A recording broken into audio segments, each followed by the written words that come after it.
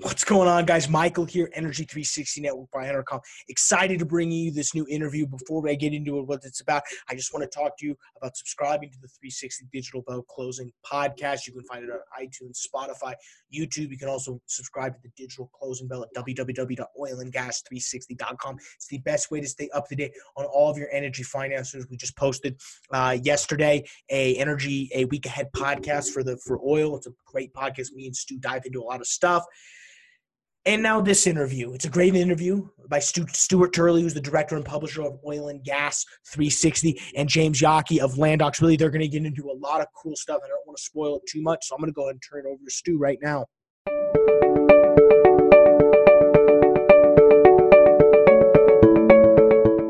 James, the oil industry is not really interested in changing very much.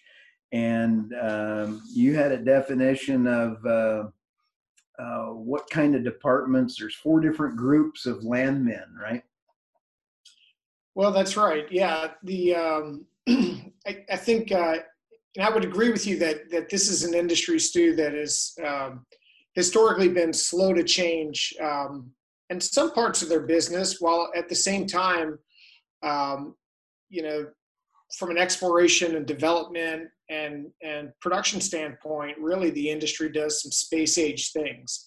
And so it is really a very innovative, creative industry. But there are parts of the industry that have been slow to adapt to the new business environment. At Landox, we're really focused on helping transform the land effort within the upstream oil and gas industry. And that's right. We do think about, a lot of people think about the land team or the land department as this monolithic organization, but in our experience and in our mind, it's really 4 different subgroups that are bundled together under one team.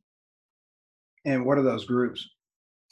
So there's one group which is called land, and that's the landmen, who also today, thankfully, also include women. But that is the kind of prototypical or stereotypical person who works with really important land and royalty owners, cuts important deals. Plays a lot of golf. Plays some golf sometimes, and at least the stereotypical one does, and maybe drinks some whiskey too. So there's the land group. Then there's land administration, and this is really the data team, the records team. This is the group that's responsible for actually detailing the important rights and obligations of the E&P's land position. And when you zoom out and you think about what role land plays in the E&P industry, I heard a quote recently from Mark Rowland, who said that one of Aubrey McClendon's favorite phrases was, "If you don't have the lease, you don't get the grease." And so really, when you zoom out and you look at the balance sheet of any E&P company in this country, the single biggest asset is the leasehold acreage. That is the single most valuable asset that the E&P has. Without it, they don't have a company. Without it, they can't claim reserves. Without it, they have nothing to drill and exploit and market. And so land is really, really important. It is the core asset of the E&P. And here at Landox, we're really focused on helping that part of the industry transform itself digitally. But getting back to these 4 groups, you've got the landmen, you've got land administration. That's the keeper of some of the real important details of that leasehold acreage on the E&P's balance sheet.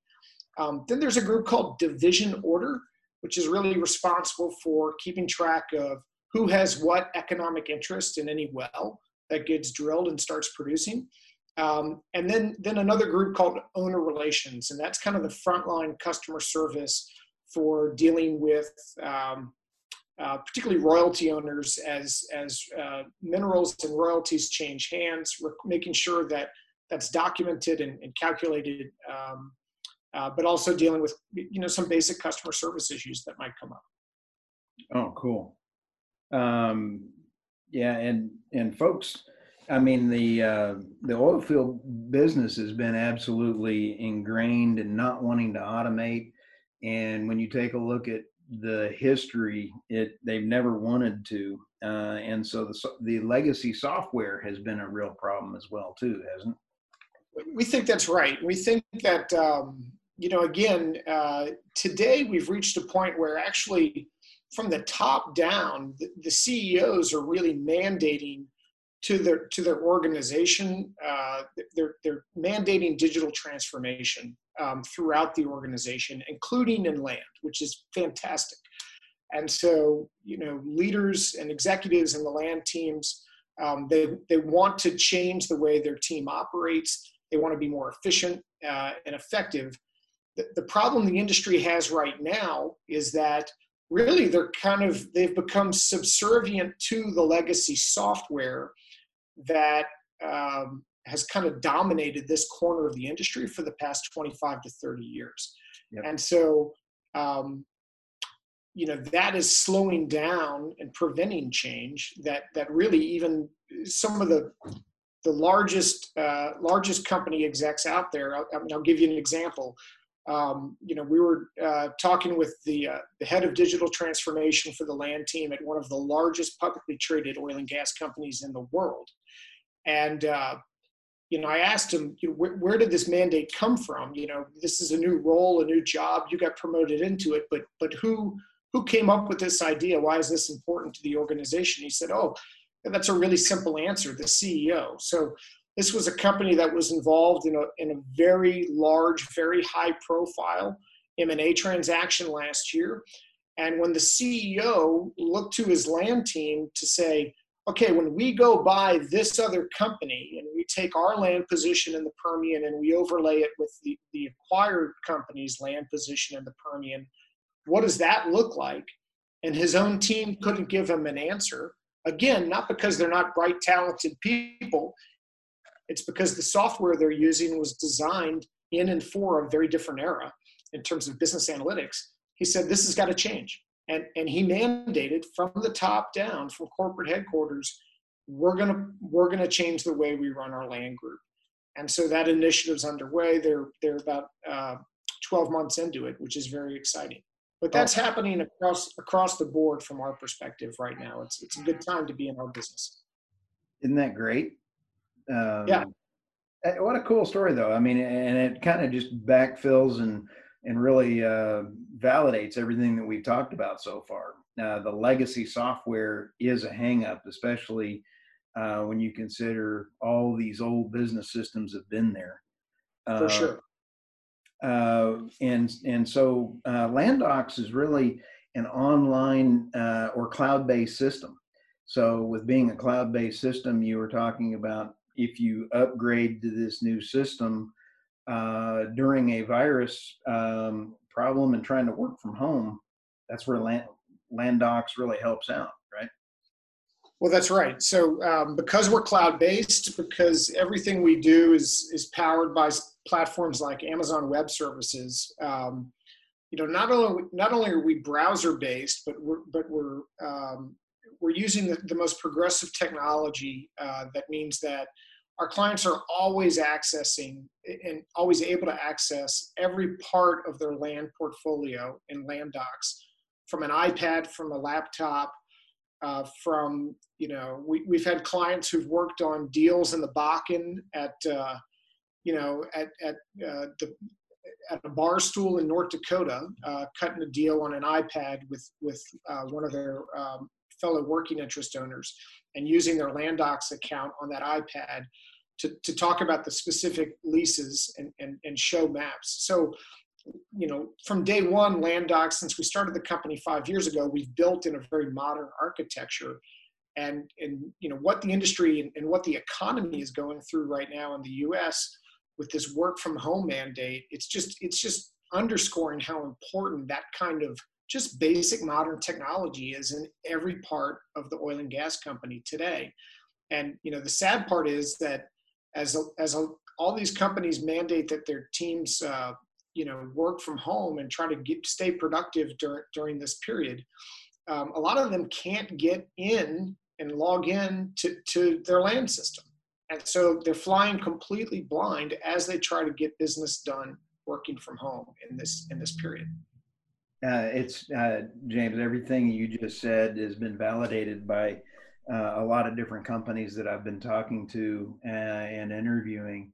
This is a whole new paradigm shift. They're not used to not having everybody at the office, and the poor IT staffs around the oil field industry are going bonkers trying to get everybody at home and able to work. That's just frightening. Yes.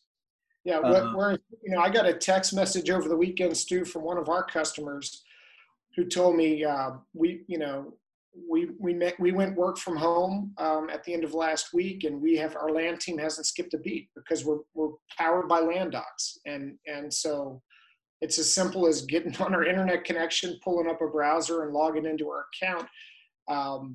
All their documents, all their data, all their reports, all their maps, they're all right there. They're able to collaborate as a team, real time. They haven't skipped a beat because it's what they would do if they were in the office. And there's one of the things that I noticed on one of your testimonies as well is that you're integrated into CRMs as well. So that really helps with the data tracking and people tracking, right?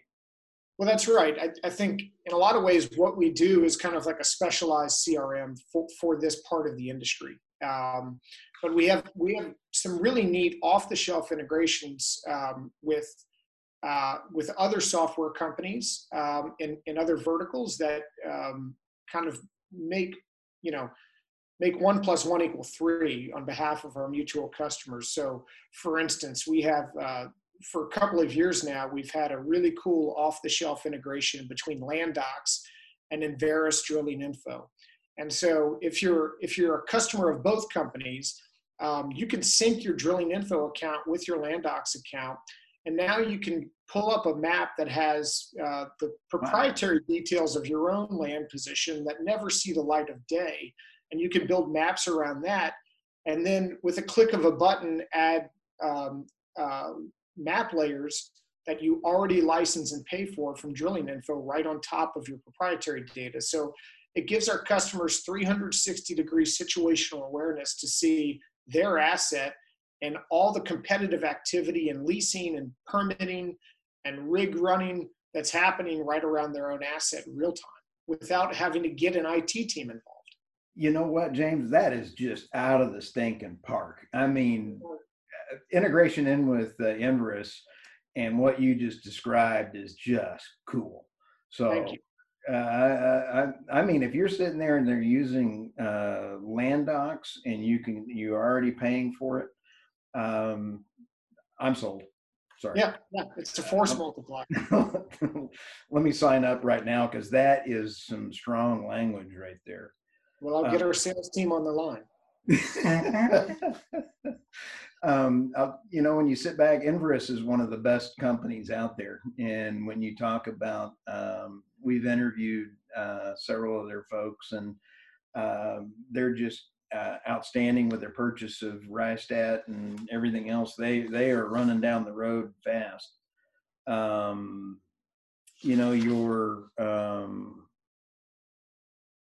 What are some of your goals, and what are some of the things coming right around the corner, James? Yeah. So very immediately, what's about to happen with LandDocs is we're about to go from having kind of built our platform with the support and input from dozens of privately held and private equity-backed E&Ps and mineral funds and non-op working interest groups. That's been kind of the core customer base that we started with, Stu. Because of some of these other trends that we talked about, these digital transformation mandates that are reaching down into the land teams at the publics, right.